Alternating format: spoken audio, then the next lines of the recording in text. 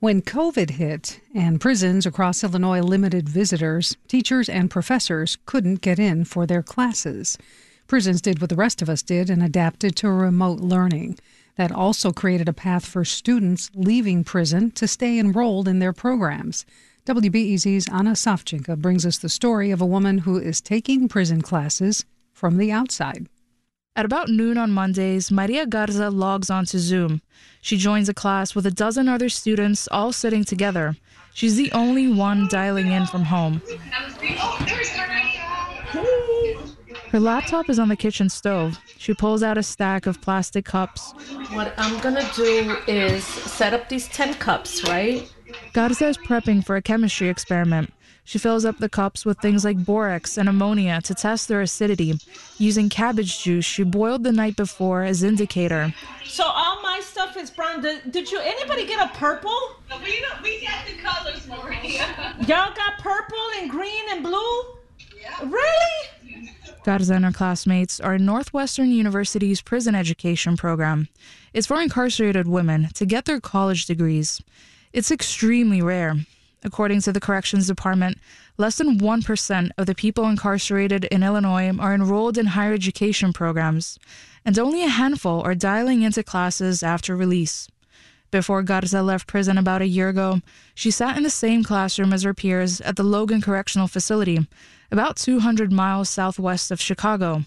There, they took classes in English, math, and art history, and as she neared her release date, she was excited to leave prison, but not her classes. Once I didn't make it out, we, fought to see how I can stay in. Maria was I think, our first student who came home. We didn't even know at the time that IDOC would allow students to continue by Zooming in. Jennifer Lackey directs the prison education program in which Maria Garza is a student. She says there were some hurdles to overcome before Garza could continue her education after release. For starters, people on the outside need clearance to communicate with people inside, so the Department of Corrections had to approve her. Then there was the technology. Actually, this was really caused by the pandemic.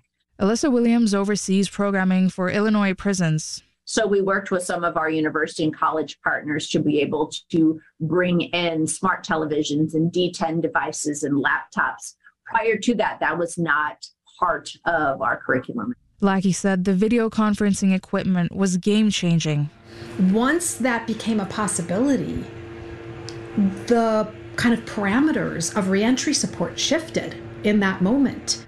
North Park Theological Seminary in Chicago's Albany Park neighborhood runs a higher ed program at Logan and at Stateville, a prison about 40 miles from Chicago. So far, we've had 4 students be released. Vicki Reddy directs North Park's program. Their students who have left prison continue their studies in person on North Park's campus. But Reddy says the stigma around crime and incarceration hangs over the students who have just left prison. Like, all it takes is for one person to come out and screw up in some way, and it will mess everything up, because we look at the one, not at the, everyone else who's doing amazing. Back in her kitchen, Garza, with her laptop on her stove and her liquids that are still not turning into the right colors, says she's found strength in staying connected with her friends. How does it feel, now that you're out, but you're logging back in twice a week?